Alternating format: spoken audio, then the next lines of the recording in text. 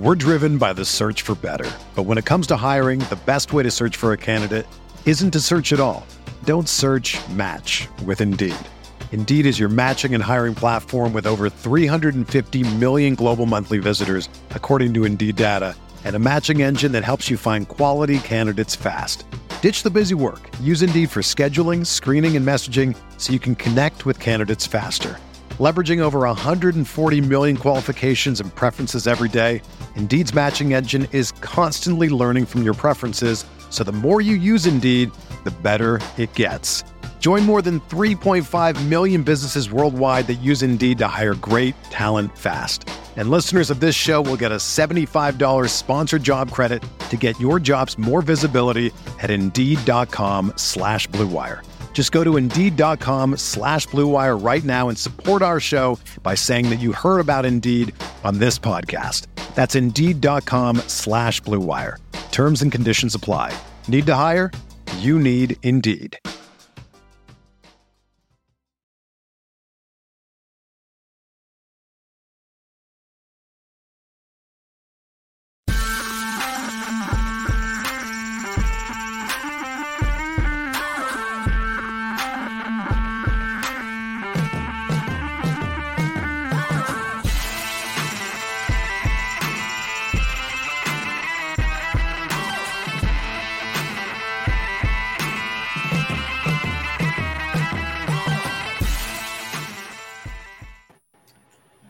Welcome back to the NFL Pick Six Show, Week 2, Week 1 officially in the books. The Jon Snow, we know nothing slate is over. Now it's time for the overreaction slate, which will be fun as well too. Going to bring in two of the absolute best analysts in all the world. It's Rich Rebar, of course, you know him from Sharp Football Analysis, and we got John Daigle from 4 for 4 from BetSperts as well. Daigle, I was talking to Rich pre-show briefly, asking about Week 1. Let me ask you. I haven't had a chance to. You just chimed in a second or so later. Did you survive? Was it profitable? We're here at Week 2. How did Week 1 treat you? No, did not survive. Those aren't the kind of slates, to be honest, that I'm going to win when the chalk hits like that. So I wasn't fretting too much about it. I had the Saquon Barkley fade on for better or worse. I was trying to figure out which of those players, knowing that we knew where the ownership was hovering around, to fade. And the answer was not Saquon Barkley or Michael Pittman. So not a good first week, but I know how those things go. It's okay. Yeah, Pittman was 5.5 on DK, one of the most popular receivers, and free square and cash, and it was a good decision point for tournaments. And you're running 1,000 times, and maybe it makes sense to not play him, but obviously he certainly paid up the salary. The $5 million maker, for as large field as that tournament was, still had Pittman and Barkley in them. Really just a couple changes, like Antonio Gibson at single-digit percentage, things like that. You didn't even need Patrick Mahomes, although it helped. You didn't need him to take down large tournaments or small fields for that matter. Is there anything from Week 1 that going into the season, all your prep, you feel like, I got that right, or anything you want to overreact to, or hey, maybe I'm just wrong on this? Any bold calls you want to make after Week 1, or it's just 1 week and not ready to flip out just yet? No bold calls per se, but I think we got the Steelers offense right. I think we at least got that one pretty easy to fade. Yeah, wait until they switch quarterbacks. I'm told that's supposed to be coming soon. We'll see. I don't know. Stay tuned for that. All right, let's move on. Well, I do want to ask Rich, same deal. How did we kind of talked about it briefly, but let it be known, or if you have any hot takes, anything that you feel justified about as far as your hot take going into the season, or something that really surprised you, or something where you're like, I was on this and nobody else was. Any big takeaway as far as Week 1? Well, we all were on Michael Pittman, so everyone slapped themselves on the back. Everyone got that one right. The Steelers, everything that, and Najee got hurt, but everything about his situation, because he was a clear fade for me for redraft, and everything I feared about his situation came true. They didn't target the running backs out of the backfield. The offensive line still created no kind of space, and the offense is just going to be terrible. So, I mean, you tack an injury onto that. I mean, that looks like that's right. We were on Saquon, so I mean, early. So, I mean, if we redrafted today, and I know it's only been 1 week, but I mean, Saquon probably goes top 5. I'm assuming, like, if we shuffled up right now and did drafts. Their schedule layout is fantastic. We will talk about him, I am sure, again on the show, so I'll save it. But yeah, I mean, he's a guy that I was in on real early. I will say I'm a little nervous about maybe a couple guys, Alvin Kamara, Aaron Jones. Aaron Jones, Daigle knows I was off on, but I would say I'd be pretty nervous about that second round, recoil right there. You were off of him, but not for 8 touches to 15. That's especially how those touches came about. That's the concerning part. But it's just 1 week. We're looking for week 1 as like the reveal, right? Like the reveal of some of these questions. What are the Aaron Jones, AJ Dillon usage going to be? What is, Travis Etienne, James Robinson going to be like? Things like that, and it's just, we start to calibrate as we move along, but it's only 1 week. We don't want to get too crazy and, head over skis or whatever, however the phrase that goes. But we're here, man. Week 2, we're going to start to stack information. And, as we start to stack information is when we start to get really good. Mm-hmm. I think the goofiest stat I saw was when OJ Howard had 2 touchdowns on 6 routes run or something like that. Are people spending money? I'm not a season-long guy. Are people spending money on him in Fab? Is that happening, Daigle? No, and FFPC bids come in later tonight. Mm-hmm. I'll be interested to see how Kyle Phillips, Taysom, Jeff Wilson all play out, Zach Moss. The list goes on. Dontre Hilliard, Jalen Warren. We'll see how those play out. But really, I don't think there's anyone to break your bank for, honestly, in week 1, even though Wilson will garner the largest bids. Mm-hmm. That's who I was going to get. How long is Mitchell out for? Do we know? Or we're still kind of up in the air about that? 2 months, and their bye week is in week 9. So we're projecting through week 9, at least in week 10. If this is your first time watching the NFL Pick 6 show, if you're not aware how it goes down, we focus on the main slate. So we're not going to be talking about the Thursday night game. Would love to. That game was going to be a spectacular. Kansas City versus the Chargers should be a lot of fun. 2 Monday night games. We're not talking about that, as well as all the good teams are off this slate. Yeah, we're talking about a bunch of teams. It's funny. Daigle sends the list, and he always gives us the 3 teams, 3 games, 6 teams that we focus on. And like for starters, I'm like, we're just going to be hitting the AFC West all season long. I feel like that's going to be hitting a lot. Yeah. And then it's like, I don't know, Washington, Detroit made the board at all last year, but and Jacksonville, these are some weird teams. But that's kind of what we're stuck with. Big boy total as far as Arizona and the Raiders. That's the AFC West, and that's not surprising. And that's 51.5 as far as the total. Otherwise, there's some games in the high 40s, and there's some uneventful games down low. We'll touch on them as well. We're going to talk about our 3 main games we like from a stack perspective, all the perspectives. And then, of course, we'll run it back and talk about the favorite players position by position in games that we did not focus on just yet. We'll talk about Thrive later on. Do appreciate Thrive for sponsoring the show, and do appreciate y'all watching us on the old YouTube. Hit that like button kindly. Subscribe, turn on those notifications. And so we got a lot of viewers last week, so we do appreciate it. But there was not a lot of comments in the comment section, and I was like, how can we get people to comment in the comment section? We answered all the questions. What? I'm prompting them right now. The hottest take. I want the hottest, most accurate take in the comment section. I'm going to go back and put your Twitter account there. So if you get it right, I want to be able to track you down. I'll hook you up with 1 week free of Roto Grinders Premium.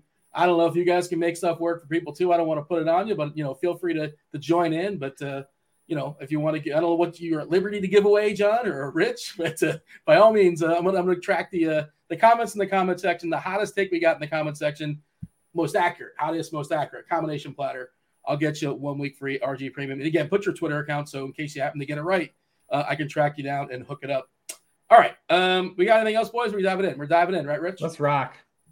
All right. 3-game slate. Well, no, 3-game slate. No. Here's the 3 main games we're going to be focusing on. The very first one, it's Washington. Yeah, let's do it. Washington at Detroit in a dome, 48.5 as far as the total. Washington's a 2-point dog here. Rich, are we concerned at all as far as Swift? We record this on a Wednesday night, if you guys are not aware. Swift missed practice on Wednesday. Typically, general rules, we don't care until Friday, right? I mean, I don't know how serious that is. What are your thoughts? Yeah, it's something we'll monitor. I mean, it kind of came up today that he had an ankle injury. He kind of suggested that he was still going to play, so we'll keep tabs on it. Obviously, if he's going to carry that Q, people will be hesitant to use him, but we'll wait and see if he's out. That's the one drawback of doing this show on Wednesday. We get the first look, but then also we're flying blind on everything that happens because remember, it's the first week. Like last week was the first week. This is the first week after the games, and like Wednesday practices, like guys miss Wednesday practices all the time. Yeah. I don't know if our guy Arthur Wan has ever practiced on a Wednesday in his career, just maintenance days. But you want us to look Thursday, Fridays when you want to see if guys start missing practices. So we'll follow some things with Swift. But obviously if he's out, then, that will open up, potential for Jamal Williams to be more than his, token vulture, stealing touchdowns from us. And we could have had like a 40 burger from DeAndre Swift last week. Oh man, Williams siphoning touchdowns. Craig Reynolds? Would he siphon from Williams if Swift was out? I think they have Justin Jackson too. They added him where he's been on the team and they just like brought him up from the practice squad. We'll talk obviously under the assumption that Swift is good to go. Obviously, for whatever reason, if he doesn't go, Jamal should step in and get a usage bump. Rich, where do you want to go first as far as Washington and Detroit? I'll start with Washington because they were pretty good last week. Offense was good. I mean, Scott Turner got in his bag pretty early. I mean, they were doing a lot of creative things with not just Curtis Samuel, but Antonio Gibson can catch the football. Who knew, right? Like the guy that played former wide receiver could catch the football. And the interesting thing about Antonio Gibson, who led the team in receiving in week 1, was he still conceded all of his passing down and long distance work to JD McKissic. They were doing creative things on early downs with him in the passing game. Now, I don't know how static that's going to be because it's early down stuff. And I doubt we have another game where Terry McLaurin has a career low 10% target share. I definitely think that's something that won't be static. But, Detroit was a team we targeted last year weekly with running back play. I mean, literally every week. They allowed the most touchdowns to opposing running backs. And what do they do in week 1? They come out and just get blasted by running backs again. They give 3 touchdowns to Eagles running backs, 150 total yards. Miles Sanders is useful, and everyone's happy to have Miles Sanders again. So, I mean, Antonio Gibson's going to be walking into another spot. I doubt he catches 7 of 8 targets again, but it's a really another nice spot for him to have an opportunity to score touchdowns because all their touchdowns were passing last week, and just take advantage of this Lions kind of front that was still exploitable, to the fullest last weekend. John, jump in here. What are your thoughts as far as Gibson and that Washington offense as a whole? I agree with practically everything Rich said. For Gibson to also handle 82% of the running back touches in a competitive game script, maybe that was expected, but out touching McKissic 21-6 overall is fairly huge, especially on a slate where we don't have much value. Well, we don't have cheap plays. We have values that should be priced higher, but we don't have many cheap plays right now. So Gibson may sneak in, especially if everyone tries to get up to Jonathan Taylor, who we'll talk about later. And people will naturally play Christian McCaffrey for better or worse, just trying to be the person who's ahead of his bounce back. So as we look at the entire slate, I think Gibson's a great value. And we need Washington to push the pace a tad, but they showed us in 35 points against the Eagles, they can do so whether Jared Goff helps out or not, because at least last week he didn't help out, but they'll still push the pile and hopefully help us out on Washington's side of the ball. Yeah, the best thing about Wentz, especially in week 1, is you got the best of both worlds because Wentz will give you a couple that puts the other team in the game, but then it keeps the game flow going, right? Like you never get like one-sided. So it was, Wentz kind of helped us out last week get a lot more offense from Washington side. Not a lot of sentences start out with the best thing about Wentz. He was great last week. I think he's gonna be good again. I mean, this Lions defense was, bad. I think Wentz, like especially in season long, like I would play him over Tom Brady this weekend, for sure. I think I would stream him. There's a couple other guys I think are better, like Derek Carr, but I think Wentz is in another really good spot. Detroit was 22nd in completion rate allowed last year. They were 31st in yards per pass attempt, 31st in touchdown rate. And Jalen Hurts, came out and threw for just under 8 yards per pass attempt. And Jalen Hurts he's the dude that we talked about Swift, same game. I mean, he got tackled at the 1 yard line on his own that led to a Miles Sanders touchdown right afterwards. Dallas Goedert got tackled on the 1 yard line that led to a Boston Scott touchdown. And then there was he got tackled again on the 1 yard line on a scramble that led to the Kenny Gainwell touchdown. So I mean, we could have 3 more Jalen Hurts touchdowns in that game. A few of those running back carries on the one were also RPOs that he just handed off to Sanders in particular, got that one. So yeah, Hurts could have exploded. For Washington, it's interesting because Rich already noted McLaurin's career low target share. And you would think that where and who McLaurin eats from would be Jahan Dotson, given that their ADOTs basically overlap. Jahan Dotson was at 16. Terry McLaurin was at 18 at the deep threat. Curtis Samuel probably doesn't lead the team in targets again and doesn't have the sexy deep threat as the others do with just literally 1 yard ADOT. But at the same time, that ADOT comes along because they were concertedly scheming him touches. That's why he had 11 targets. That's why he had 4 carries, because he's clearly a player they want to be involved in this offense. So I think there are just numerous ways to go in DFS, especially in a week where I don't like to chase one of the highest scoring quarterbacks from the week prior, but maybe it does give us a good reason, since we know the field is going to be on Trey Lance for his potential bounce back spot. And you can get really creative given everything we've said with Washington's offense and lineups. Speaking of creativity, can you pair Wentz with Gibson? Is that something you're willing to do? Like, a lot of times, you obviously want to pair your quarterback with your receiver, but if Gibson is going to catch the same amount of passes, get the same amount of usage there, and of course he's got some, he can do some stuff in the run the ball as well. Is that something you consider, John, or is that not necessary? I don't think so, because I'm not saying you can't do it, but the narrative we would be painting for that, or for me if I play Wentz, is negative game script. And then that would thus lead to J.D. McKissic being on the field. Because remember, we still have last year's evidence through week 12 before McKissic got injured. He was averaging a career high 11.5 points, DraftKings points per game. Like, he is the player they will still put on the field, we assume so anyways, over Gibson if they're in that situation. So I wouldn't pair them personally. I would just hope that Gibson stays in because it's within 1 score throughout the entire time. Rich, you're always talking about your boy, the Sun God, Amon-Ra. Yeah. Is this another Amon-Ra St. Brown spot for you? Absolutely. It's a great spot to play Sun God until people start putting respect on his name. I mean, the dude had another 8 catches.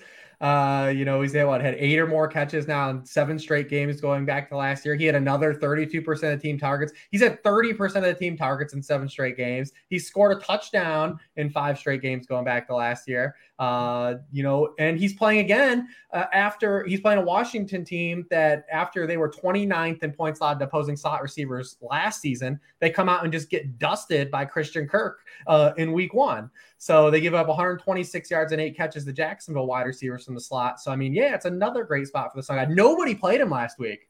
And and I saw on multiple shows, we brought him up. I saw like Ian Hartitz and Dwayne McFarland brought him up, and his ownership was still like trash. Dude, on FanDuel, he was like 6%, like in small field stuff, which was crazy. I think he had like a weird price. He was in kind of a dead zone spot. I think that's what the issue was. The problem is he's not a dead zone. He's a wide receiver 1. The dude catches 8 passes every game. Like, he's getting like Boku targets. And we talked about him being a problem. Like, the Lions weren't going to go back and funnel targets to TJ Hawkinson. Like, it wasn't going to be a thing. And that's what happened. And, you add DJ Shark to the mix too, and the game script helped. So we would love to see Detroit kind of fall behind. I mean, they're kind of a sketchy favorite this week anyways. Yeah. So, I mean, this game should be, I think, tight. Yeah. 3-point favorite. No, 2-point favorite as of right now, what I'm seeing as far as Detroit. Team total pretty solid at 25, just over 25 and change. 48.5 as far as the total on the board. Is there much to get excited about, Rich? I mean, like, again, it could be Shark again. He could be fine, but there's no reason to think that. I don't think there's any reason to think it's a spectacular play beyond St. Brown on Detroit when it comes to the receivers, the pass catchers. Yeah, I mean, Shark's basically he's gonna be that volatile option, right? Kind of throwback Marvin Jones but he was on the field a ton. Basically he ran the same number of routes as Amon-Ra, so he was out there, and he did have a 22% team target share, which was solid. Got a touchdown over big play Slay. But yeah, he's gonna be kind of volatile. I mean, I don't know how many doubles you're gonna run with Detroit, because we're probably not gonna play golf. But this game has a natural stack side where you could play. You can get kind of cute with Wentz and run him back with the Sun God or Swift, and you can just have a natural mini and just play the Sun God and Gibson if you want just a little isolated mini. I like that route much better. I like the sound of that as opposed to like playing off or Wentz and starting. I mean, they can get there, of course, but I'm kind of an elitist when it comes to the quarterbacks. So I want for starters, I want quarterbacks with legs. And like neither one of these guys have legs, and their arms are both kind of sketchy too. And I know there are routes, obviously, and they're cheap. And we do live normal with a salary cap. But Goff finished with the lowest on target rate of any quarterback who started in week 1. And so although Chark did get there because that deep touchdown also tied for the second most targets, 20 plus yards downfield last week, we are still on prayer yards watch, given that, everything just seems to be declining annually with Jared Goff still. But we saw with Wentz, the one thing that he kind of had with this transition to Taylor Heineke that like objectively looked on paper as a massive upgrade was him throwing the ball downfield. I mean, he was a top 5 quarterback and on target rate on throws 30 yards or further downfield last year with the Colts. And we saw that immediately in week 1 kind of pay dividends for Terry McLaurin, a guy who's never gotten on target deep targets in his career. Now we just need more targets to come. That throw to McLaurin was hot too. Yeah. That was a bucket dropping it in. It was a dime. By the way, I just realized I might have goofed when I was talking about the comment section. I see the live chat is pulled up right now. What's up, chat? We appreciate you guys watching us live. And again, kindly hit that like button, do subscribe, and hit those notifications, get them on. But when I was saying the hottest, most accurate take, I'm not going to go back and read the chat after the show. I mean, in the actual, you got to do it after the show. In the comment section on the YouTube, people are firing off some hot takes in there, and maybe some are good. I don't know, but hit the copy and paste and throw it up. Listen, let's get Steve behind the scenes. I don't know if he's even working. He's probably watching DFS lineup, so they'll pop some of those up here, man. Let's see if we can get some involvement going on the show. While we use StreamYard, we have comments now you could put on the screen. Producer Steve is having himself a rough day, just like your boy is. Steve's a big Mets fan, and you guys don't care about MLB DFS, but the most popular pitcher in MLB DFS on a Wednesday night, David Peterson, got his face fully punched in, got 1 out and 6 earned runs, and he's upset that his Mets, are just getting shellacked. I assume they still are, and I'm upset because I lost a lot of American dollars. That's unfortunate, but hey, it's DFS. We'll wake up tomorrow. We'll fire some more bullets. In the chat, by the way, John, they're talking about Curtis Samuel, Undertaker.gif. 11 targets last week. Is that sustainable? Do we care? Are we excited about Curtis Samuel in the year 2022? It's, as I mentioned, the shallow A dot, I understand, is not something that people want to chase. But the way they were scheming him targets, the way he's involved in this offense, I think he could practically take away from Jahan Dotson weekly. It's probably going to be volatile, but man, to get those targets and carries like a Chase Claypool almost, he offers a high floor for sure. I'll be curious to see where his ownership comes in. I don't think people want to play him, right? Probably not. I'm sorry, talking about Samuel or Dotson? Samuel. Okay. Maybe recency bias. They want to play Samuel. I don't know. Okay. Maybe I just don't want to play Samuel. I mean, when I look at McLaurin's target share last week, the most natural place I go is the 19 total targets Gibson and Samuel got combined, and saying that those are probably not going to be static week to week. Mm-hmm. Yeah, some are going to be delegated to Terry's way. But Samuel, people forget, he's only 26 years old, and the last season he played, that was a full season because he basically didn't play all last year. He led all wide receivers in touches in the NFL. So, listen, and they gave him good money. I mean, the Washington has a legit set of skill makers. They have good players. It's just we're counting on Wentz weekly to have some level of consistency, but they have legit playmakers. We got anything else here, boys? Anything else worth focusing on, or shall we move on? We're moving on. Game 2, Arizona and the Raiders, 51.5 as far as the total. Raiders, 5.5-point favorites. Arizona was an absolute disaster week 1. Not certain if they're going to have more back this week as far as their receiving core. Of course, Hopkins is going to be out. Kirk is still gone. Chase Edmonds is still gone. They got absolutely shellacked there by Kansas City. I'll throw this to you, John. This should be, on paper, the biggest shootout of the week. Will it play out that way? I don't know. It's such an interesting game because, and maybe not in the way that people think. I guess I'll start with the Raiders side of the ball. Oh, no, I'll go start with Kyler Murray because the Raiders only rushed 4 defenders on 43% of their snaps and still recorded the 4th highest pressure rate of week 1 against the Chargers O-line we consider to be significantly stronger than Arizona's. At least last year, Murray dumped it off for the 7th highest completion rate under pressure. But in week 1, with Zach Ertz hobbled, Marquise Brown streaking downfield, and this offense, for whatever reason, being built around Greg Dortch. Like, Murray was horrible. He was 4 of 13 for 2 yards per attempt under duress. There's just nowhere for him to go right now. And so maybe it's the same situation because it doesn't sound like right now we're going to get Rondale Moore. Zach Ertz still ran a route on over 85% of drop back, so he was available, although he was injured. But there are lots of question marks with this Cardinals offense. Lots. Yeah. I'll throw it to you, Rich, as far as let's knock out the Cardinals first. And do we expect them to bounce back? They should bounce back, right? Theoretically, in a dome as well. How do you feel about the Cardinals? They can't be any worse, I suppose. We'll give them that. I mean, maybe they can. I mean, this is still another spot where when you look at all the missing pieces the Cardinals have on both sides of the football, I mean, you're still counting on like Cliff Kingsbury and Vance Joseph to coax the most out of both of these units. And those have been tough spots to like count on. Like, it's been really tough to count on that. It's not just a 1-game sample either. Like, when Kyler lost DeAndre Hopkins last year, the splits were just night and day. And it happened again, in week 1. There's just not a lot of like really great surrounding talent. The offensive line is bad. It's really tough. And, it's kind of baked into that. They only have a 23-point implied total. And it's sinking too, for good reason. Like, it's kind of baked in that like they're not a sure thing, and there's a reason for it. I mean, obviously, I think we can still play guys like Marquise Brown because when we get on the other side, I have pretty good confidence that the Raiders are going to bounce back, especially against this defense because the Cardinals. I mean, we talked about it last week when we talked about the Chiefs. I mean, they're just missing so many starters and not good starters to begin with. So the next man up is even worse. And they did absolutely nothing to slow down the Chiefs. That's fine. You don't give up any of the Chiefs. But going back to last year now, they've allowed multiple passing touchdowns in 8 straight games. They've allowed 20 or more DraftKings points to 7 of the past 8 quarterbacks they faced going into last year.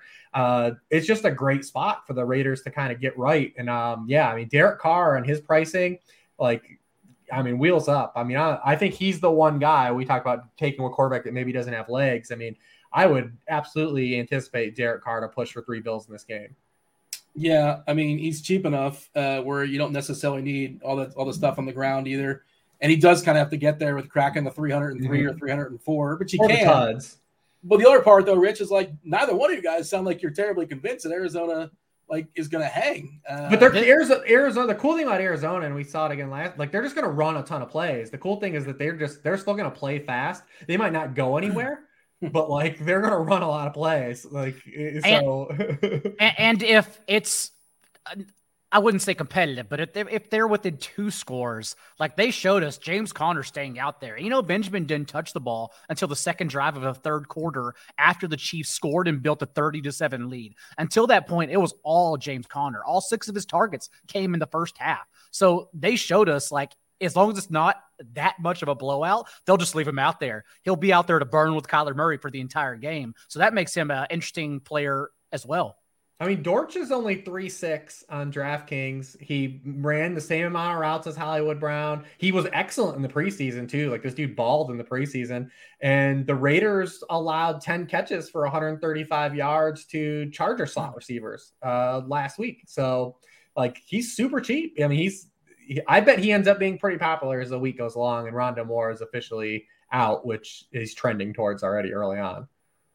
Yeah, you thought about Arizona keep trying. They got a garbage touchdown from Marquise Brown, who was chalky last week. He got a garbage touchdown and he was still bad. It was kind of sort of like salvage time, but it was still his stat line was still not very good.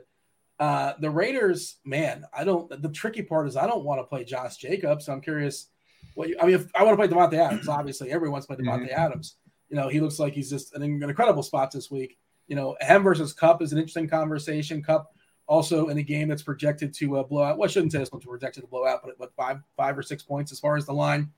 Where do you want to start in that, Rich? Do you want to talk about Josh Jacobs, who nobody wants to talk about, I don't think, or Devontae Adams? Dealer's choice. Yeah, I mean, it all starts, I still think, with, Arizona's defense and the state they're in. Obviously, we talked about last week, they weren't going to have Antonio Hamilton. They didn't have Trayvon Mullen. We'll see if he's going to play. That's 2 starting cornerbacks that are down. Isaiah Simmons looked like he should just retire last week. Like, this dude was getting shadow realmed by every single, Chiefs player that he tried to guard, transitioning to safety. They didn't have J.J. Watt. We'll see if he's going to play. Obviously, they don't have Chandler Jones and Jordan Hicks on the team anymore. There was not one element of the game defensively that they showed up for. The Chiefs got a first down on almost half of their offensive plays. They couldn't stop the run. They couldn't stop the pass.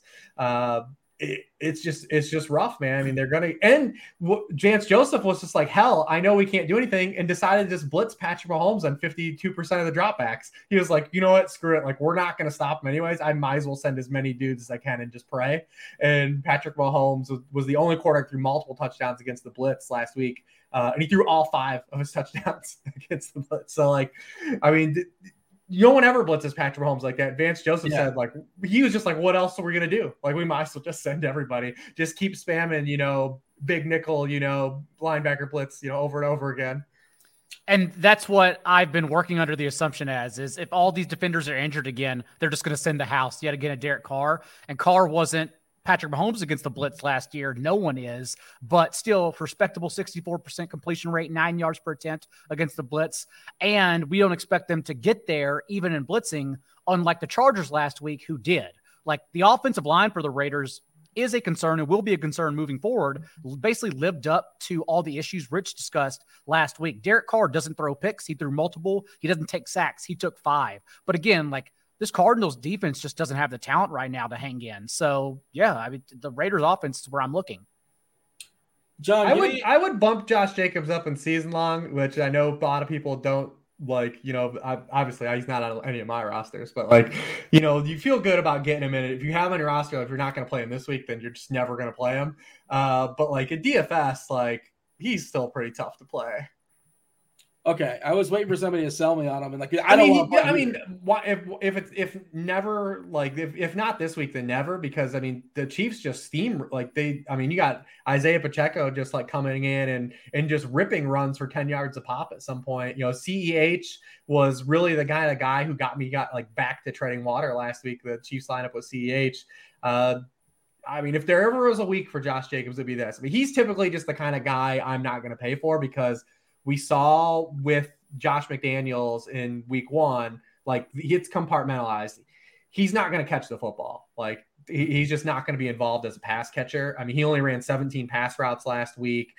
He did run for almost 6 yards per carry. But, you're not going to get any type of catches out of him. So you have to get touchdowns out of him. And any type of running back where we're talking about from a DFS stance, like, has to score, maybe not 1, but 2 touchdowns. Like, it gets kind of sketchy to play, but I will monitor and see how popular he is, I guess, throughout the week.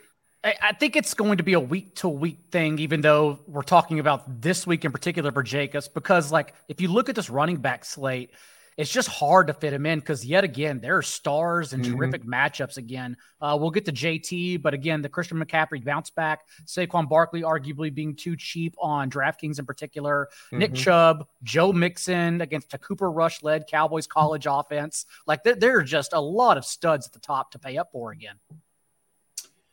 I'm just taking a peek at the chat. I think we're getting trolled. Burkhead or CEH in season long?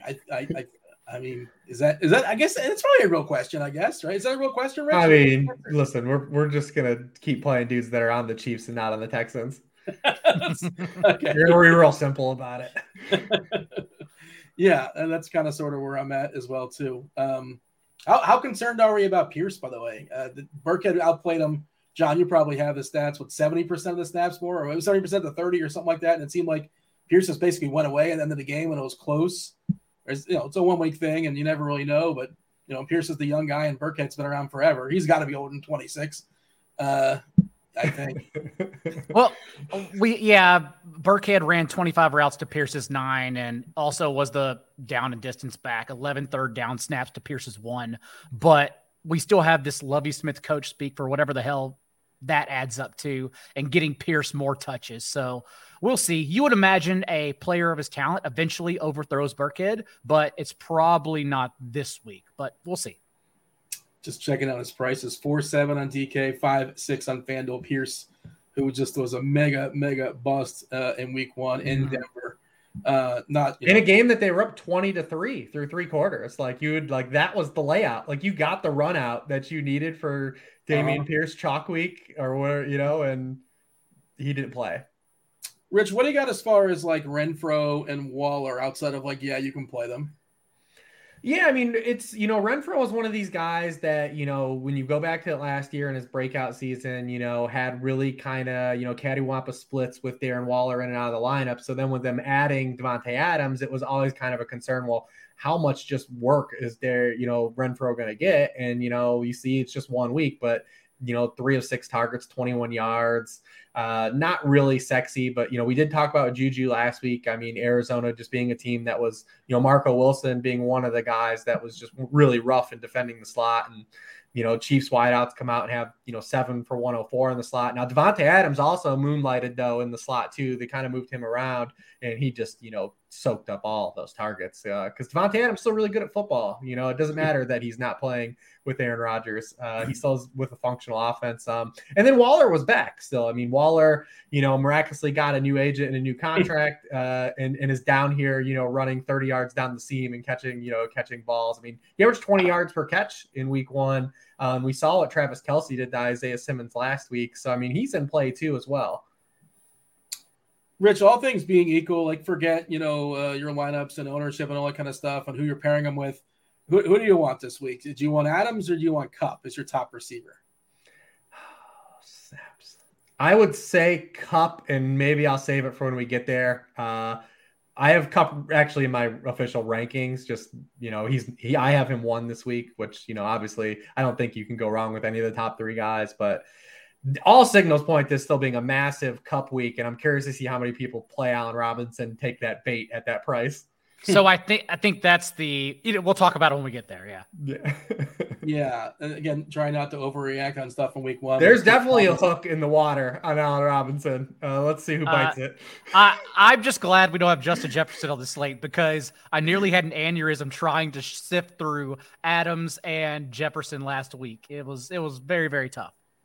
It's funny as we open, Thursday night and Kupp goes absolutely nuclear. He has the 15 targets and everyone is taking their initial victory lap because it's what we do in island games. And it's like, oh, all you idiots were taking Cooper Kupp behind Justin Jefferson. Oh, what kind of analyst was this? And then Justin Jefferson comes out on Sunday and goes absolutely bonkers too. And it's just like, this is what happens. You reap what you sow. No one's an idiot, man. It's fantasy football. And they were all good.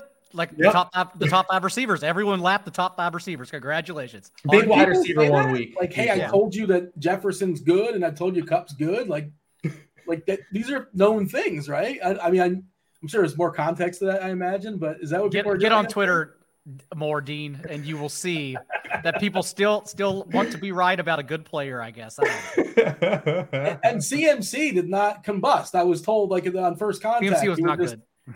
Well, I was told he would just explode. He would his like quad would blow out, or I don't know. So he would pull something. He survived. He wasn't very good, but he didn't get CMC hurt. And Saquon are still not hurt.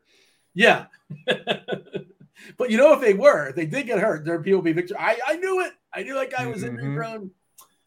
John, Rich, got anything else as far as this game? Nah. We are moving on.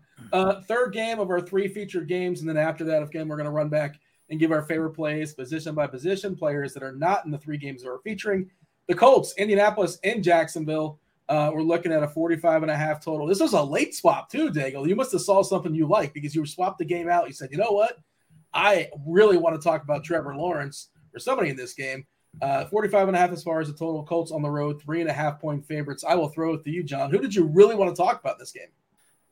Actually, I started researching the Texans side of that Broncos matchup, and I was like, "Oh, actually, I don't want to talk about this game." I was actually wondering what you were going to do with that. I got really excited when I researched the Broncos side, and then I got to the Texans. I was like, "Oh no, actually, we don't want to touch this game." I'll talk about Russell. I'll talk about Russell Wilson when we get to the positions, though. But Trevor Lawrence, it's interesting because even though he was under pressure at the league's second highest rate and didn't perform too well in the box score with just over 6 yards per attempt, 57%, just over 6.5 yards per attempt, the Jaguars still average 6.2 yards per play. And we think this is a game where, one, the Colts left yards and points on the board, but also played faster. Maybe we should have expected that since Ryan yelled about it throughout the offseason, but still threw at the league's sixth highest rate, or still ran the sixth fastest pace in between plays. And so we expect them to pick the Jaguars up with them. And so, yeah, I think the Jaguars offense, and this game in particular, the Colts, the eighth highest team total on the board right now, I can definitely see myself playing some players from this game in particular. And again, it's better than the Broncos and Texans. Fair enough. Rich, I will yield to you wherever you want to go. If you want to talk about the Jags, you want to talk about the Colts, what's most interesting in that first thing out the gate as far as this game? Yeah, I think the Jags are one of these teams early on in the season, and we can take advantage because they're going to be more competent while still having a lot of issues, which can make up for a lot of fun games like we had last week when they play Washington. Like Trevor Lawrence has a better baseline group of wide receivers, and we've seen that even when he is bad and inaccurate, like the receivers are still going to be functional. They're like, this isn't Laviska Shenault out there, and then Laquan Treadwell and these other vagabonds they're trotting out and throwing passes to. Like they're actually able to get production. And Lawrence still made enough mistakes. I mean, he had 2 high school level touchdowns.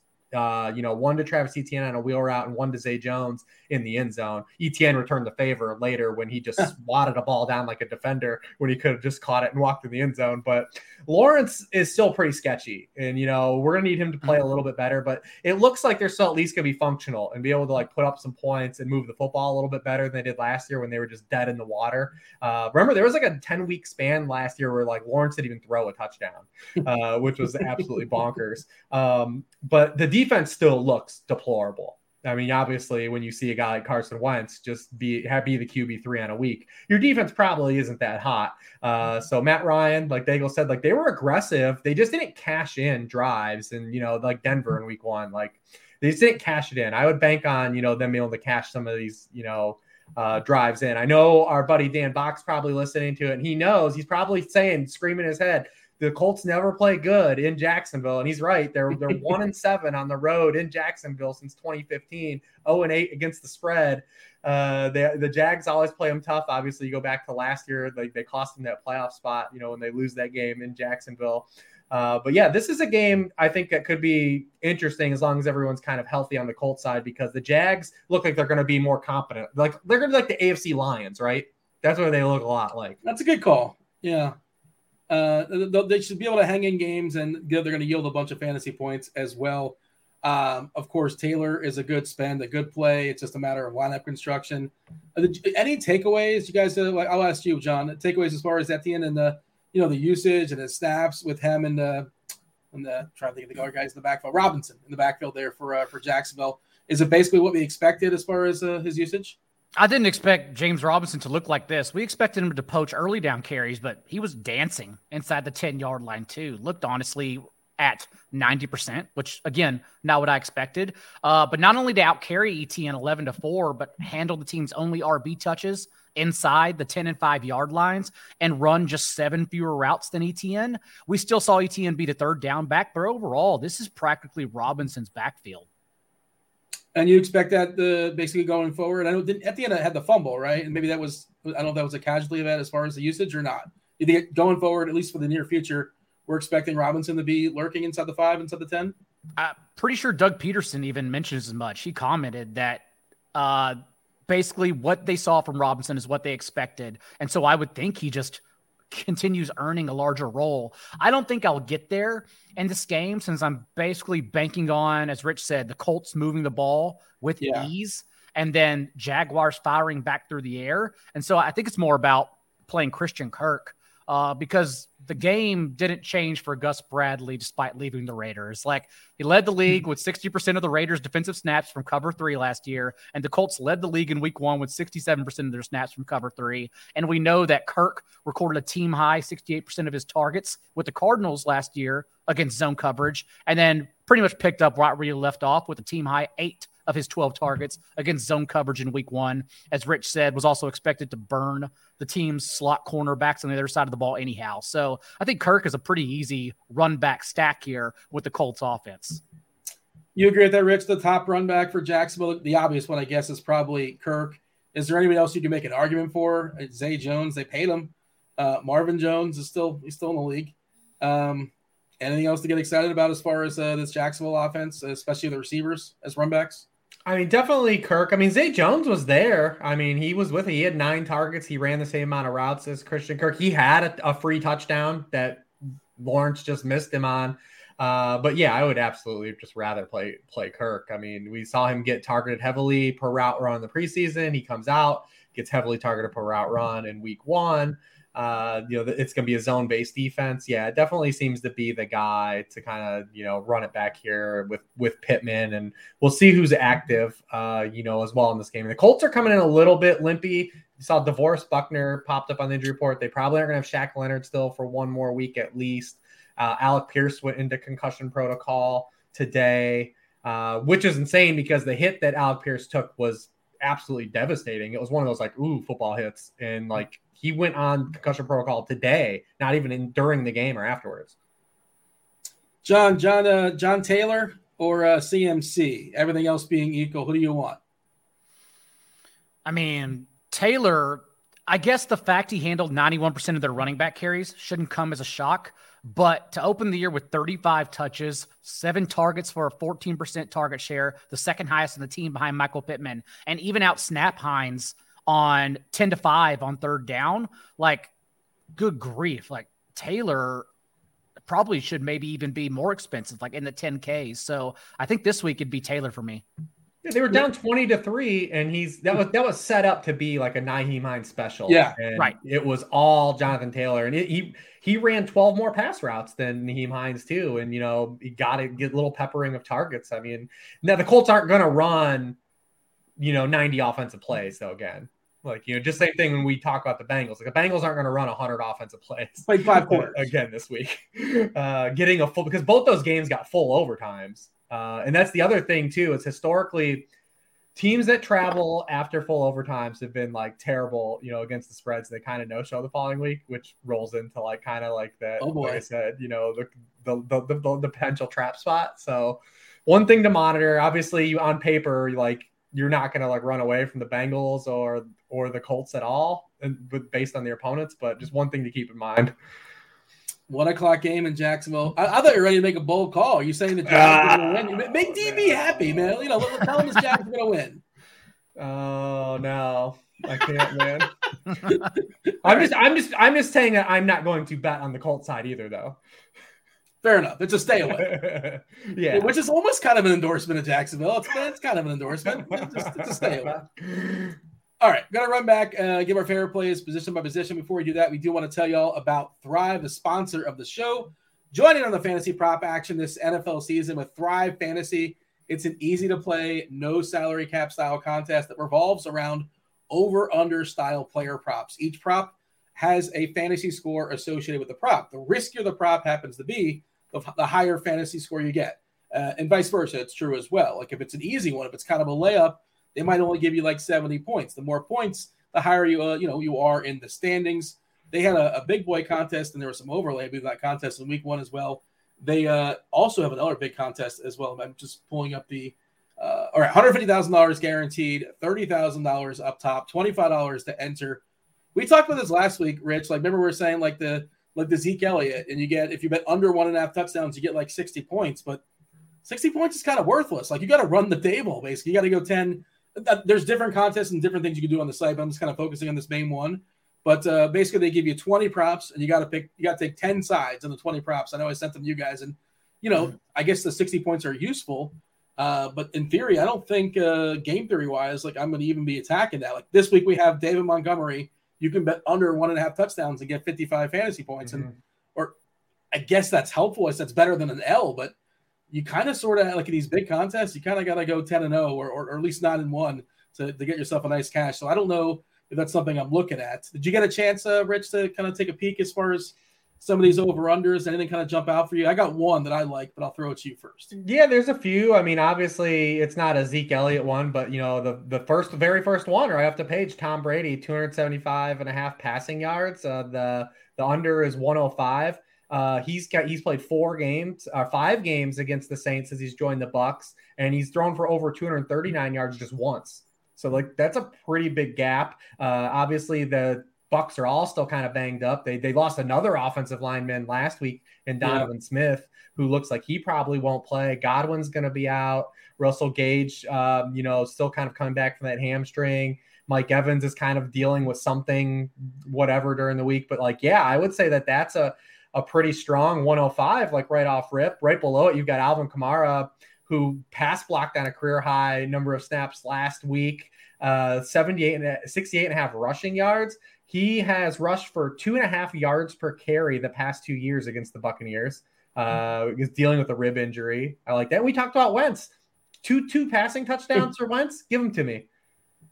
Well, how many points do you get for it? The 100's like the break-even point. It's even. The Wentz one is 100 over, 100 under. It's 1.5 touchdowns. Okay, yeah, I can get behind that one.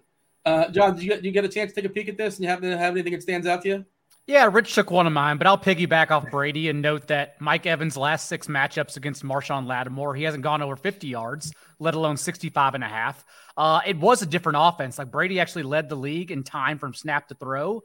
And so maybe that helps Evans get fed targets and he gets there from Yak, but that's not something I'll bet on. I'll gladly bet under Mike Evans. And then I will go under Baker Mayfield. Now, this one's volatile. I'm going to screw up our bet slip here because Aaron Robinson is likely out. Their starting cornerback on the boundary is missing this one. We don't know about Olajari and Kayvon Thibodeau just yet, but we do know that Wink Martindale sent the most blitzes in the preseason. He sent the 3rd highest blitz rate in week 1, and Baker Mayfield had the 31st completion rate against the blitz last year. So they're going to send the house, and maybe he dumps it off a lot to Christian McCaffrey and DJ Moore. That's good enough, but I think it's still volatile.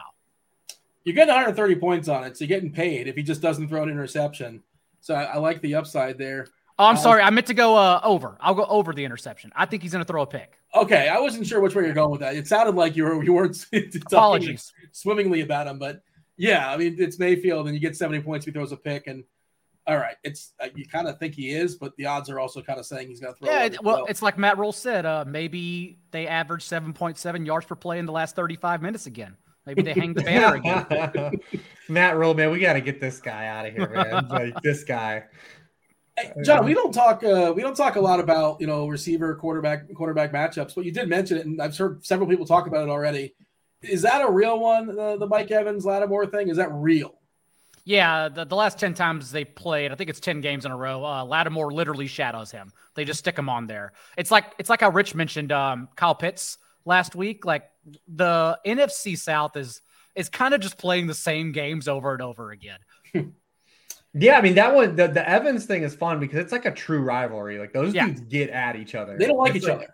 It's fun. Like we used to have those a lot, like, in the NFL. We don't have a lot of those anymore. And I guess because guys maybe change teams a little bit more and you just don't develop that. But Evans and Lattimore, they're a true, they dog it out with each other. I did think it was interesting. I was checking out the Derek Hardy's The Blitz, and the Tampa New Orleans game is projected to have the most plays for what it's worth, but it doesn't look like Brady is set up for success. And obviously the matchup's not good, missing some pieces on the line, missing some receivers. I assume Godwin's not going to go. There was a lot of second guessing on that, if him getting injured on the Sunday night game. He's got Devontae Adams with, I think, 8.5 catches as his projection, and the number is 6.5. That just seems a little bit too low, and I'm getting 95 points. It's basically a coin toss. So I'll take the over on Adams to get 7 catches. You like that, John? I'll bet on a 42% target share. That's just fine. That's okay. I mean, I don't know how sustainable 42% is, but he's going to get his share, like, for sure. That's a big boy number. All right. Favorite plays as far as quarterbacks we've not talked about. Yes, we can't talk about Carson Wentz or Jared Goff or Matt Ryan. Who else do we not? Oh, Trevor Lawrence. John, some of your favorite quarterbacks on this slate. It's Trey Lance week, and we don't want to pay up for Kyler Murray, as we already talked about. So naturally, I think being contrarian leads me to want to pay up for Russell Wilson, and I don't think people will get there with him, and I don't think people will get there with his obvious double stack in Cortland Sutton and Jerry Jeudy. Unless we expect them to target running backs at the league's highest rate again, which I will not bank on.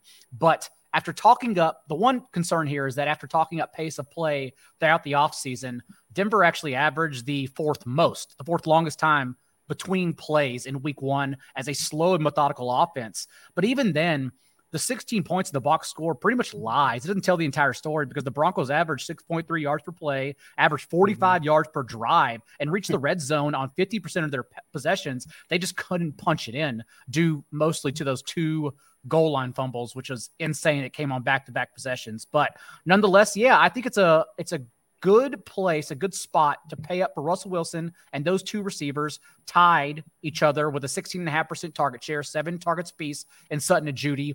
And I don't even know if I need to run it back with Brandon Cooks. I maybe just play Russell Wilson and hope that they just stick it to them in a bounce back game. John, is it going to be hard, like basically the way it was with Metcalf and Lockett? Is it the same deal with Sutton and Judy? Are we ever going to really know who is, I don't want to say clear and obvious, but like the preferable? You never, I always had an issue figuring out, which I never seem to get those guys right. And it was only one of them. Like very rarely they both like crush. Just one guy would smash, the other guy would just sort of chill. How do you figure out, I know it's just 1 week, obviously, between Sutton and Judy, where it's just 51-49 and take your chances? Well, Sutton was still the deep target guy. Sutton carried over his 19-yard depth of target as a downfield shot guy. I would have liked to seen him start sooner since he was basically non-existent in the first half. And, of course, Jerry Jeudy relied on Yak, which is maybe how they're going to scheme Jerry Jeudy anyways. It'd probably be case by case as game by game as which excels more. But in this game, I think both can get there. Rich, some of your favorite quarterbacks? Yeah, that particularly is interesting because no team had a lower wide receiver target share than Denver did in week one, even lower than the Packers. But all of the targets went to just those 2 guys. They had 15 total wide receiver targets and 14 went to Judy and Sutton, 7 apiece. Each had the same number of catches. And I was just looking at that the whole time, like, this is the same exact shit we dealt with in Seattle. Like I was thinking, like the whole time, I'm just like, this is the exact same thing. Like, man, who's going to score the damn touchdown this week? And like, I feel like I'm just so ready to get this wrong every week. But yeah, the fact that they had such a high target share, like I was just thinking, I was like, this is the same exact shit, man. Like, damn it. But Daigle hit it all in the head. Like, yeah, like Russ is another guy who had a lot more points last week. Remember this main slate, we don't have Justin Herbert. We don't have Patrick Mahomes. We don't have Josh Allen. We don't have Jalen Hurts. We don't even have Kirk Cousins. It's thin at the top. I mean, Lamar is the most expensive quarterback, and like that's a game that is looking like an under city for sure. With the way Miami played in week 1 too, and the way Baltimore played, like Miami was really, they were one of the slowest pace. They were the slowest paced offense in week 1. Tua didn't really play particularly well. Lamar hit big plays, but was completely inefficient. So, I mean, are you going to pay up for Lamar Jackson? We talked about Kyler. That's why Derek Carr stands out to me so much this week. Like, he's kind of like that tweener price. And then we're going to have to monitor some things, but like, what are people going to do with Trey Lance? Because this is a spot where you have the 49ers with not a big rest advantage, but a rest advantage over Seattle, who was the defense that we thought they would be. Like, they laid out all those stats, right? Like, the Seattle was that defense. They just had fluky things kind of swing their direction where they didn't give up touchdowns. How much does the monsoon kind of like factor in? And like, people just downright are out on Lance too. So like, does he kind of have some variance in terms of rostership this week where like people maybe now have to see it to go back to him? So, I mean, it's a very interesting. I'm very curious in that game how Kyle Shanahan handles things. Does he treat this environment as a spot to get Lance right and allow him to be aggressive, or does he try to hide him and feel like he needs to hide him? Because this is going to be a big reveal week, I think, for what Kyle Shanahan, how he really feels about Trey Lance this weekend. It is. Go ahead. No, I was going to say, so I've been under the assumption he will gather ownership, but you make a good point. And if that's the case, like, I do want to play Lance. The only reason I wasn't going to, because everyone else is going to play Lance. So if that isn't the case, we have to monitor it, like you said, then sure, I'm interested, because it is very volatile. I'll be very interested to see. And it is funny that everyone keeps pointing out, everyone only notes the monsoon for Lance, when honestly, Justin Fields was just fine in the monsoon. Now, Justin Fields only scrambles around and throws deep, literally all he does for his entire career, but Justin Fields was still just fine in the same weather. The thing you're worried about is not the giving Lance a hall pass for the fourth quarter when that game, like, you couldn't really even see what was going on. It was the first half when he was only 6 of 10 and they had an 18-11, run to pass split. Like, we can't have the 49ers come out and do that, right? Like just say, hey, we're home favorites on a short week. We're going to be able to handle business and we're just going to run the football all game, like kind of like what the Eagles did towards the end of last season. Like we don't want that offense. But I also believe that like the 49ers are in a spot here where like they can use this as a spot to get Lance going, like get confidence, right? Like have him, you don't think he's hearing the same stuff like we hear? Like there's no way into like every talk show has probably talked about, when is Garoppolo going to play? You don't think he's looking over his shoulder? Like this is a spot. This is why I'm curious to see how Shanahan himself handles this game. Because this is going to be a big tell for me on what he really thinks. Because this is a spot in this matchup where the 49ers, even if they don't have George Kittle, should be able to come out and play aggressively with Lance. And I'm really curious to see if they will. That is exactly the point I was going to make. It makes a ton of sense because, like, how much do they care? They want to shut the noise up of Garoppolo and all this. They lost in week 1 against the Bears, one of the worst teams in the league, we think. And obviously, the field was a mess and whatever. That neutralizes stuff. Or are they just going to, get a comfortable lead and just let them hand the ball off and throw the ball 17 times and whatever. By the way, you want the Wednesday night ownership stuff, John? You referenced it a couple of times. It's more of a DK thing than a FanDuel thing. Yeah. Looking at the prices, like Lance is 7.5 on FanDuel, which is basically the same as most other guys, but you're getting a massive discount on DK, which is why he's going to be popping, right? 5.7K over there. But, and typically quarterback ownership doesn't get too high, too crazy. And this is Wednesday night, grain of salt. Number 1 as far as ownership is Stafford at 9%, 6.3K. Carr at 9%, 6.2K. And then Lance at 8%, 5.7K for what it's worth. Interesting. Yeah. All right. Let's talk about running backs. Rich, you can set the floor as far as your the floor. The floor is yours. You can set the table. Let's do it that way. Sure, why not? Your favorite running backs. I mean, Saquon, he was my favorite coming in all off season. I'm just gonna swerve into the confirmation bias. Looked like Bo Jackson out there last week, man. Like looked like he was a different athlete than some of the other guys playing on the field. What I really like about Saquon in particular is what Brian Daboll did for him. The Giants used 11 personnel on 85% of their running plays last week. It was the 3rd highest rate in the league. And what that does is give you light boxes. Saquon had 11 carries against 6 or fewer defenders in the box. That was 2nd in the NFL behind Jonathan Taylor. He had 155 of his rushing yards on those carries. Carolina gave up a ton of explosive runs to Browns running backs last week. And the other thing with Saquon is he comes with the insulation that he's the best receiver on the team now because they can't figure out what they're doing outside of Richie James leading the receiving unit in routes and targets. I mean, he led all running backs with 37% of the team targets. He ran a pass route on 75% of the dropbacks. That was 3rd among all running backs. So you have that insulation. I have my Roto Grinder sub. I can look at the Roto Grinders projections, and he basically has the same floor and ceiling projection as Christian McCaffrey, and he's 1.6K cheaper than Christian McCaffrey is. To me, that's a no-brainer. I'll take my 1.6 in the pocket, even though people maybe treat it like it's point chasing and you're buying low on the dip on Christian McCaffrey. But I'll go put that salary to somewhere else because, I mean, Saquon is the Giants' offense. 7.3K on DK. Again, he was one of the cheapest guys in week 1. FanDuel gave him a pretty big boost, actually, up to 8. He should have on FanDuel. Yeah, rightfully so. By the way, you look at as far as he's a home favorite too. Yeah. As Smizzle would say, he's checking all the boxes this week for sure against Carolina. Henderson. I want to talk about the Rams. John, feel free to add as far as Barkley, but I think that one's a pretty clear play. Henderson separated himself from Akers in week 1. Is that what we're going to anticipate going forward? If that is the case, he's severely underpriced in a matchup where they should, thrash Atlanta pretty good. 10-point favorites there in a dome. Your take as far as Henderson, if you want to chime in on Barkley, by all means. Talk about Javonte Adams and his 17 receptions or whatever it was. Who else is interesting as far as running backs?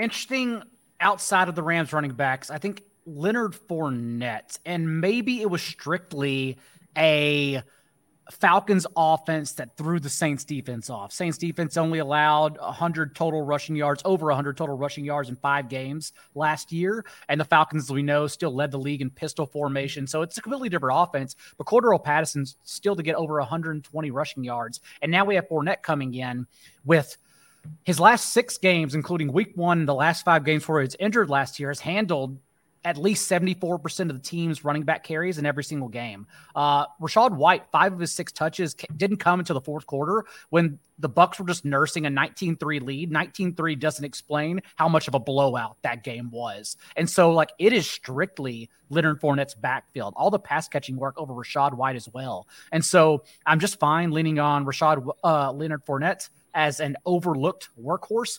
My only concern with Darrell Henderson is that he is cheap, but you could argue 5,700 isn't like a free square, even though we don't expect Cam Akers to be involved. We still expect Darrell Henderson to see his 18 touches and majority of the team's backfield touches. But we also don't want part of this offensive line. Like, it's not Darrell Henderson's fault. He averaged 3.5 yards per carry. Like, this offensive line is miserable. And so I still somewhat worry, unless, of course, you're doing it strictly as a pivot off of Cooper Kupp or Allen Robinson.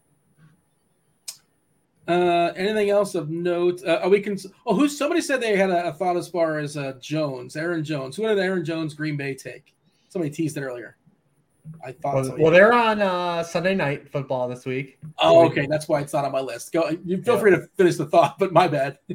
No, I mean, yeah, I think Darrell Henderson at his pricing is interesting because, like, I would say, I mean, I probably just outright like Josh Jacobs more, and he's the same price on both sides. Like Daigle said, I mean, we go back to this isn't just a new thing for the Rams. The Rams were awful running the football last year. They were 31st in the NFL in EPA rushing in 2021. They lose 2 offensive linemen in the offseason. Andrew Whitworth retires. They lose Austin Corbett in free agency. In week 1, their center, Brian Allen, was injured. He will not play in this game. So it's just a really like poor run out. And the Rams, still don't really throw to their running backs a lot. Although Henderson did have 5 catches. He didn't do anything with them, but you'll take the 5 catches on DK, even if they don't come with anything, you'll still take those. But yeah, I mean, how often will they bring Cam Akers back in? I don't know. It feels like a weird spot. Like I said, I feel a little bit more safer with Jacobs in the situation he's in. But I mean, I've played worse dudes than Darrell Henderson. Any reason for panic early here, Rich, as far as Kamara? I think a little. Obviously, when you go back to last year when they acquired Mark Ingram, his usage kind of waned a little bit. The Saints just have better players on offense now than they did a year ago, so maybe they don't need to get him involved so much. He blocked a lot. It was really weird. The Saints are a team, like, they got there in the end, but for 3 quarters, I was wondering what the hell they were doing. Like, and it's only week 1, and it's only 1 quarter of week 1 and 3 quarters of week 1. But like, I have a hard time like shaking like the first 3 quarters of that game. Like, you needed like a hot run out against the Falcons to get there. Like, when you're playing a team like Tampa Bay, like, how much am I expecting? Like, how good am I expecting your offense to look? He's got the rib injury. Big picture, probably not so much, but short term, like, I don't really get great feelings right now. They have Chris Olave, who was basically a deep threat at Ohio State, and yet they turned Jarvis Landry into Cortland Sutton instead. It was very, very odd. Remember, they did nothing. Jameis through 3 quarters of that game had 2 passing first downs. Yep. Like, it was rough. It was just a bad offense, and they get there at the end. So, I mean, I don't know what to really stock. If it was like them waking up, was it just a game script? Like, I need to see the Saints offense kind of congeal a little more before I start to like really get a really good pulse for what's going on there. And the offensive line was bad, and that was one of the big bugaboos last year because the Falcons were dead last in the NFL in pressure rate a year ago. They don't really add like any really significant pieces to that portion of the defense, and they lived in the backfield last week.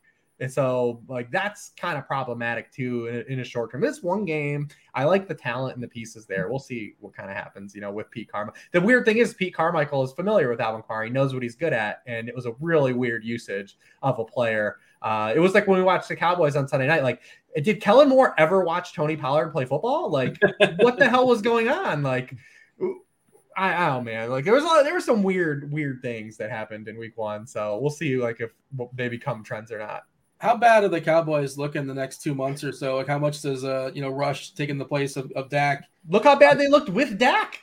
Yeah, that's the other part. Is Something was wrong. Something was wrong with Dak. I don't know if it was that ankle injury he had in camp, but like even he couldn't put zip on the ball. Cooper Rush came in and it was immediately pressured on 35% of his dropbacks. Like everyone looks at last year's start against Minnesota when he had 320 yards and multiple touchdowns, but like that was a first string offensive line with Amari Cooper, CeeDee Lamb, and Michael Gallup. This is Dennis Houston, Noah Brown, and CeeDee Lamb, who they can't even get accurate targets to, with Ezekiel Elliott, who looked good, but it doesn't matter because Ezekiel Elliott doesn't score you touchdowns. Like, this is literally a college offense right now. Yeah, they look I mean, again, you don't want to freak out over 1 week, but if you have a season long and you have CeeDee Lamb as like one of your like a late first round or early second, I guess he went early second, I suppose, you're not feeling very good, right, John? You're not feeling good. No. Yeah. It's not his fault. Like, summon in Robin Williams from Good Will Hunting. It's not your fault, CD, but that's just a situation, we're just dealt with. Micah Parsons looked good. I'll say that. He's still a beast. Micah Parsons still good. I mean, the defense kind of was still all right. Like the defense showed up a little bit. That's why I wonder about the Bucs offense, because I wonder if they catered to the Cowboys pass rush, or because of their own offensive line problems, is that the new Bucs offense? Because I can see both happening. Mm-hmm. Yeah. They didn't have to do really anything once they kind of got in control. Leonard Fournette ran the ball to the left side of the line 17 times. Like, they literally just ran at Trevon Diggs all night long, and they couldn't stop it. John, what do you got for me as far as the running back breakdown for Denver? Williams and Gordon, 10-point favorites here against Houston. If we're seeing Denver up by 10 in the fourth quarter, who do we expect? Who's going to be hammering this game? Who's going to be closing it out? I mean, I wouldn't think Williams is going to catch 13 passes again, but everybody's kind of expecting him to take the leap over Gordon. Didn't necessarily happen last year, but what do you have as far as Williams versus Gordon? What was the breakdown last week? Well, he did run around on 61% of dropbacks, so they certainly used him as their receiving back. But yes, it's kind of a question we're asking post week one, in that, is this offense? Is this Nathaniel Hackett's offense? And again, I don't think so. That's why I'm higher on the receivers and Russell Wilson, thinking that's where the targets get concerted to, like Rich mentioned with Terry McLaurin, like taking away from either Curtis Samuel or Gibson Weekly. On DK, though, it's a different conversation, because not that we're in tight ends yet. I don't want to skip over wide receivers, but DK Alberto's 3,700. So like, he makes sense as a stacking option there at least too. But I don't personally think that's how they want to run their offense. And so I would not go back to Javonte Williams myself. Interesting. Alberto, currently the highest projected owned player on DK for salary cap reasons, 3.7, about 15-16%. Let's jump the receivers. John, feel free to get us started. What receivers are worth talking about? It's hard for me to kind of find some cheap options here, in particular on FanDuel. But I will say, as everyone talks about Devontae Adams and Cooper Kupp, whether we play Trey Lance or not, I think Deebo Samuel's in a pretty sweet spot. We knew it was an ambiguous target tree to begin with, now that we have Trey Lance under center. And so that's why everyone was pinning targets to Brandon Ayuk, maybe to lead the team in receiving, maybe George Kittle, who looks like right now, at least it's early on Wednesday, but could be out again since he missed Wednesday practice. But instead we got 8 carries still as a wide back for Deebo Samuel, and more importantly, 8 targets. And remember, over the second half of the season when he was a wide back, he averaged less than 5 targets per game. So now he's getting everything. And like, maybe the answer isn't just Jeff Wilson inside the 10-yard line or just outside the red zone too. Maybe it is just Deebo Samuel as more of a running back, still seeing a majority of these targets. It's certainly possible if Kittle's still out. And so I want to continue chasing that share, even though I don't think like the rushing touchdowns can sustain, but this usage is just totally different as long as George Kittle is still out. Rich, feel free to add on or add some new players to the conversation. Yeah, I mean, I think one of the guys that I'll be kind of really honed in on, and we'll see, I think he's going to get pretty popular as the week goes on, but DJ Moore, for sure. So the Giants are just a team. Like, I came into the season like, I'm going to target the Giants defense a lot this year. And I kind of wrote up Tannehill. Like, Daigle brought him up on the show last weekend, as being a guy that could get you there, because this Giants defense, they're good. They've got a good front seven, but with Wink Martindale and their secondary, like, it's what like the Ravens had to close last year. Like, they're going to bring a lot of pressure and put a lot of these subpar talent in their secondary. on an island. And we kind of saw that in week 1. I mean, Tennessee wide receivers averaged 9 yards per target. They averaged 14.1 yards per catch. It was still there for them. So, I mean, I still wanted to attack, this defense. And I know that it's with Baker Mayfield and maybe it's time to be like super popular, but this is kind of one of those flop lag guys, right? Like DJ Moore only had 6 targets last week. I'll definitely say that more weeks than not this season, he's going to out target Robbie Anderson. So, and the Giants lost Aaron Robinson, like one of their like mediocre to bad players and not just outright bad players on the back end. So yeah, Dennis Moore Jr. is a guy that I'm probably going to be honed in on, early in the week until like we see if he gets steamed up too far. I'll be curious to see his ownership if we get Tyler Boyd, because I wonder if T. Higgins gets ruled out, how much he soaks up in that high 5K, 6K range, since that's where DJ Moore's kind of living right now. Rich, you were talking about like Hurts running bad last week. For the Bengals, Jamar Chase left 4 touchdowns on the field or something like that. To be fair, though, like in the space-time continuum, if Zach Taylor challenges the first one, the other plays don't happen. So and to be fair, after the one-handed with the near one-handed one, he scored still after that. So I mean, I get that, when you count the individual plays, but those 3 almost touchdowns were really still 1 touchdown. You just went all Gray Sports Almanac, busting out the 1.21 gigawatts. I appreciate it, though. You're right. You make a fair point. I watch a lot of Rick and Morty, so I've been doing, so we're trying to, factor in the multiverse here, and, different kind of, time and where everything's happened. If Zach Taylor just challenges the first one, the Bengals probably win the game in regulation. Yeah. And nothing happens. Nothing happens after that. Yeah. My Survivor teams would have appreciated that. Man, I went over across the board. I don't know if you guys did the Survivor leagues at all. I was in a winners league and a losers league. I lost them all. I'm in a losers one, and I just took the Cardinals. I just burned my Cardinals week 1. That's the smart move. Just I don't like playing teams on the road week 1, but that was and then now this week you got several teams 10-point favorites, and you can coast again theoretically, and you get to play. I'm in the sidelines. I'm itching. I need to find a new league. Send me a DM, somebody. There's a new league firing. People, those are fun because typically most people get bounced early and they just start a new one. Yeah, I'm available. I'm willing to play. Anybody else as far as receiver? You mentioned that Miami-Baltimore game, and that's another one on Cardi. He's got the slowest, the least amount of plays in that game. That game's going to be a nightmare. Yeah, but he only needs 1 play, maybe 2, right? I think it's interesting. And I don't know for tournaments. I know it's just kind of a cop out. We saw can't guard Mike Thomas came back with 2 touchdowns last week. Good for him. He's still pretty cheap too. Did he impress you enough, Rich, to throw him in the pool there against Tampa? Maybe that's another game I expect to be low scoring, like we've hinted at a few times. And like I said, the Saints, the fact that they just needed that pure run out in the 4th quarter still gives me Michael Thomas had 1 catch through 3 quarters. Yeah. So what Saints are the real Saints? And I still have a hard time. I don't have a problem with it. I'm not here to talk anyone out of playing Michael Thomas. I get to see early on, he's not a priority right now for what I'm looking at, but things could change the next few days. I would say that Rams situation we didn't talk about a little bit because, obviously Cooper Kupp's really expensive on this slate. There are ways to get to him. Cooper Kupp now has 15 or more PPR points in 18 straight games played. It's 2 shy of the record for a non-quarterback. Emmitt Smith did it in his career.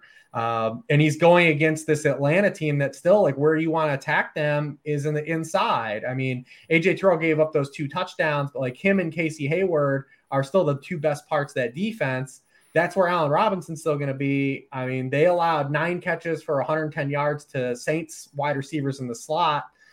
And if the Stafford elbow thing is real, and, we'll see if it gets any better, but for 1 week, it was real. And if the elbow is going to be a thing that applies maintenance and is a problem throughout the year, who's the only guy that's going to survive that? It's the slot receiver. It's not going to be the perimeter. It's not going to be the perimeter plays and the guys that run, deeper routes, these deep crossers and stuff. It's going to be Cooper Kupp.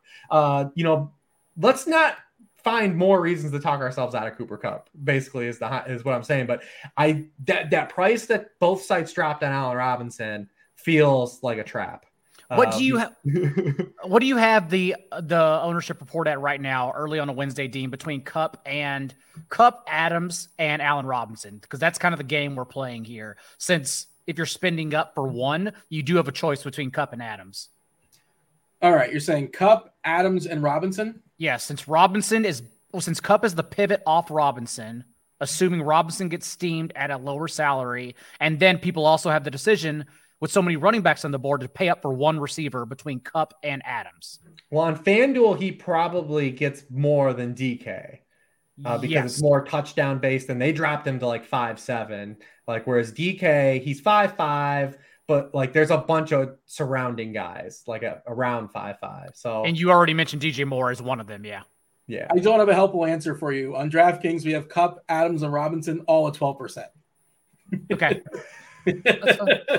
Like give or take a few percentage points, but yeah, that's it's Wednesday. It's okay. Yeah, so maybe they're hedging a little bit too. I have no idea. And obviously, the closer we get to lock, the more we find this stuff. I mean, there is no way you can get me to play Allen Robinson over DJ Moore. There's just absolutely no way. And you got a ready-made run back too with Moore and Barkley. I know Barkley's going to be popular, obviously, but like if you want to run back with Barkley, Moore seems to be the clear and obvious guy as well. If you want to chase Robinson, Robbie Anderson, I guess you can, but I'm with you. I'm much more likely to just play Moore and bet on I'm not betting on another 70-yard touchdown for Robbie Anderson. I suppose it's possible. It seems unlikely for me. And I was also victory lapping. I'm just going to wait and see what Mike Thomas does, and then he scores 2 touchdowns in the second half. I think it was he wasn't doing much, and then out of nowhere it's again. Both on AJ Terrell too. Yeah, I'm told he was really. I mean, my understanding. I'm not an X's and O's like best corners in the league, but I'm told he's really, really good. I mean, it's not like he got like shadow realmed or anything. Like they threw a jump ball and he caught it. Yeah. Yeah. You got anything else, John, as far as receivers? You want to talk some tight ends? I know you kind of you talked about Albert O. Kyle Pitts. I'm told he's supposed to be good, and everybody expecting that big leap. Just 18 weeks of having the same Kyle Pitts conversation. Let's do it for 19. Yeah,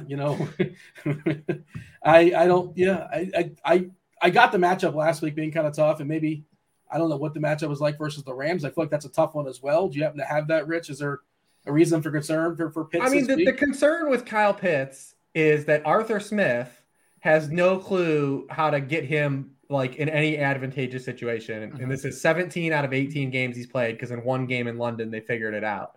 And the Jets guarded him with a defensive end. And that's how he scored his one touchdown. That's Kyle Pitts' one touchdown in his career as a defensive end was guarding him. But we see something that happens with Justin Jefferson, right? Like on Sunday. And this is, we talk about rational coaching and like, it's so hard to bank on. Justin Jefferson is literally catching passes where like, there's not even a guy on the TV screen. He put a move on a ghost defender. He thought he had to juke someone and there was no one within 15 yards of him. That's what coaching does. Rational coaching. We see it with Cooper Kupp. You see it with Kevin O'Connell. Arthur Smith continuously gets Kyle Pitts in situations where he's guarded by like elite defensive backs. It happened again last week. Marshawn Lattimore was on Kyle Pitts the entire game and boxed him. It's continuously week in and week out. So is he going to be running routes against guys like, Jalen Ramsey in the star position or like getting routes on Bobby Wagner? Like how can we put any faith in Arthur Smith scheming this guy in advantageous spots when he literally hasn't done it? He hasn't done it for now. We have a running sample of this shit happening. Like, it's this. We have the same conversation. Look at the routes Kyle Pitts ran. Look at his target share. Look at his ADOT. Cool. Where are my fantasy points? Where are my fantasy points? And he's really cheap this week, by the way. And also no Kelsey. You kind of ran down a lot of the players that are not going to be on the main slate. No Goddard as well. Tight end just much thinner. It's only Andrews. Like it's really only Andrews to pay up. And if you don't pay up for Andrews, that's why I make the Russell Wilson argument game theory wise, because if we have no issues fading Lamar Jackson and Kyler Murray, like there's only one other quarterback to pay up for. Otherwise you're paying down. And we talked about the guys to pay down for at tight end. Like that's the same thing pretty much where sure, you can probably pay up for Darren Waller if you think, and bring them along with Carr. But also, like you said, right now you have Derek Carr as the second highest roster quarterback. I don't know who will bring along Carr with them, but it's logical. And then you could play Kupp instead. So already you can see how that's chalky. Mm-hmm. The only other thing is, I think on DraftKings, everyone's going to pay down for Juwan Johnson, logically, right? Like by now, it's probably caught steam that he's the one, not Taysom Hill, who ran 33 routes on Jameis Winston's 42 dropbacks. And so at the stone minimum, like that's the player you play, and thus you can then spend up for all these expensive top tier players. 2.5K, you got all those stone minimum plays. I did have one lineup with Likely last week, who I believe at 0, right? He put up a 0. He did drop a pass. I saw him, he was targeted once. A lot of hype there in the preseason on Isaiah Likely, but listen, you need the tight end whisperer, Tyler Huntley, in the game. Yes. Man, on FanDuel too, I could maybe play Tyler Higbee. He's somewhat touchdown or bust, but we saw last year after his career high in routes per drop or routes on Stafford's drop back, his first year without Gerald Everett, he basically just got out there again for the same thing. A route on 92% of dropbacks. Also, no Van Jefferson for this game as well. So pretty much in the same position that allowed him to have, I think it's a good spot for Higbee on FanDuel in particular. 5.3K, pretty good price. Yeah. Do you have a favorite tight end, John? Or again, obviously, if you have all the salary in the world, I think you go Andrews. You consider Waller maybe, but maybe this isn't the spot to save salary as we're talking about. Maybe, I mean, it's a spend all the way up. Maybe it's not the best money spent, and maybe the opportunity cost won't be very high at tight end. And typically, a lot of times it isn't, especially when Kelsey's not on the slate. So, all things considered, your favorite tight end on a Wednesday night? Josh Gillum also helped me out. 11 targets. That's the number I was looking for. A 26% target share for Tyler Higbee as I stumbled there at the end. No favorite, honestly, because I don't think I'm playing Andrews. And so right now on Wednesday, I'm still kind of teetering about what to do at tight end. At least last week, I had more confidence in the players I was either spending up or down for, knowing I wanted to get to Kelsey or go all the way down to Mo Alley Cox and some other cheap options. This week, I think it's genuinely across the board. Like I have no idea just yet. Yeah, Rich, the thing is, if you decide I don't want Pitts, and I see in chat, and I haven't acknowledged the chat in a while, my bad. We appreciate y'all watching us live here on the old YouTube. Hopefully you're hitting that like button, you're subscribing, getting locking in so you know when all our shows are going down. Obviously, we take you guys up the lock on Sunday mornings, shows all throughout the week, showdown, slate content, all the good stuff. In chat, they're talking about, I want no part. I have no interest in playing me some Pitts. Well, okay, let's say we say that, Rich. You can't just submit a lineup without a tight end. None of the options are great. So you can't just say I don't want that guy. You got to pick somebody too. Who are we picking? Yeah, I mean, the Pitts thing's literally the definition of insanity. And I get it. I talked about this last week too, when everyone was going to play him. On FanDuel or DraftKings, Kyle Pitts is 5.4. Okay. Darren Waller's 5.6. To me, there's it's no brainer. I'm going to play Darren Waller, especially at half the ownership. They're absolute against the Rams. What's the Falcons team total right now? It's got to be 17 points. I wrote it down pre-show. It is 18. Yeah. And I'm absolutely going to play Darren Waller. Now, Darren Waller, I think, is over $1,000 more on FanDuel. So, maybe there's a little gap there. But he's also, I think, $1,000 cheaper than Andrews. Or, there's a gap. So, maybe he gets overlooked because if you're just going to have salary, you pay up for Andrews. I think Waller's just in a better spot than Andrews this weekend. An outright better spot. Game situation, everything is just better. So, I like him a lot more if you're going to pay up. I think on FanDuel, because Daigle hit the DraftKings guys. You're going to play Alberto if you're punting down. You can even go all the way down to Juwan Johnson for 2.5 and just hopefully run into a big play, right? On FanDuel, I still am willing to go back to, I think, David Njoku at 4.9. It was a terrible spot for him last week. I wrote it up in the worksheet that I was off on him.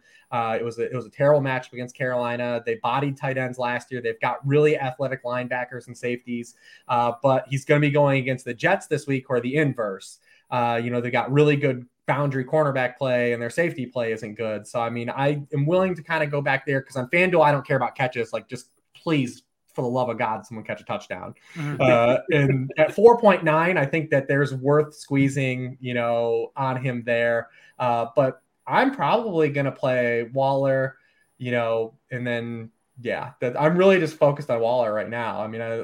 I got nothing else right now for you guys on tight ends. They're all terrible. It's an ugly slate. It's an ugly tight end slate. I'm trying to reach for like another take, but like I got nothing. That's why Tyler Higbee stumped me, Rich, because like that was like the only other one I had. And it seems highly unlikely that Kittle's going to come back. I don't believe he practiced on a Wednesday, and like it seems like he's got a groin. And let's give him it's Seattle. We're 10-point favorites. It's not happening, right? Kittle's. I don't think he's officially ruled out. I don't think so. But you're not going to play him if he plays. Okay. Well, I guess that's fair enough. I guess not. Like theoretically, but yeah, I'm just looking for we ran through that 49er situation, like the just the amount of variance like that could happen in that game. And for a guy like George Kittle, who is inherently variant on his own self and is going to be playing potentially limited or hurt, like you don't get any fantasy points for pancakes. I don't think he's a good blocker right here, but that doesn't do us any good, unfortunately. That's going to do it. And that's the show. We appreciate y'all tuning in again in the chat, or not in the chat. If you guys are watching on YouTube, I promised before 1 week free of RotoGrinders Premium in the comment section, not in the chat comment section, but the comment section on the video. Give me the hottest take, the hottest, most accurate take. Include like your Twitter handle or some way for me to contact if you happen to think it. I want to be able to tell you and let you know, hook you up with some RG Premium. Rich, everybody knows who you are. Everybody knows it. He follows you on Twitter, Lord Reeves. You got that Zach Morris avatar, but just in case, tell them where they can find you on Twitter, on all the things, where they can find you at Sharp Football Analysis. Well, there you go. I just did it for you, but go ahead. Tell people again. Yeah, you did a great job at Lord Reeves on Twitter, Sharp Football Analysis. The weekly worksheet is where I'm breaking down kind of all of these games with intense write-ups. If you don't have a sub, I also put out 2 games for free every week as well, where we talk about like a lot of this, nitty-gritty type things that we bring up on the show. John, the same deal. And if you want to close, you want to finish strong, you have a hot take, you got your favorite stack, something that's going to win the millions this week, feel free to give it to the people or just keep it for yourself, either way.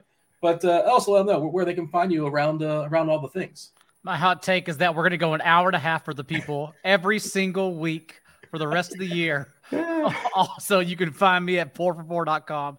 You can use the promo code Daigle10. The first waiver wire is up. FFPC waivers are closing, but remember, we still have a Saturday waivers run that we get to sneak those last-minute players in, and I write player notes on basically everyone that I think you should have an eye on. So Daigle10 there. Also, the free BetSperts app where I log my Thursday night bets at completely free. I went 1-1 last week. Nothing to be excited about, but I will log them again anyhow this upcoming Thursday. Hey, that's not 0-2.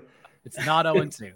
If the line is an hour next week, smash the over. My time management is like the Denver Broncos, apparently. Poor job by me. We'll do better. We'll make it more concise. What else are we going to do on a Wednesday night? We're going to talk football with our friends. That's okay. There you go. I mean, please, I tend to ramble, and feel free to, we can move on. They cut me off, but the people like it. If they're still sticking around, I think they're sticking around. I see enough people lurking. You said last week got a ton of views, so yeah, they're sticking around. Yeah, it was a well viewed show. Hopefully, we keep that audience, this week and going forward. We do appreciate the support. We appreciate producer Steve stepping in. Appreciate your producing. Sorry about your Mets tonight. Rich Rebar, Sharp Football Analysis, John Daigle, 4for4, BetSperts. I was Dean from RotoGrinders. This was the NFL Pick 6 show. Thanks for watching. We're out of here. Over.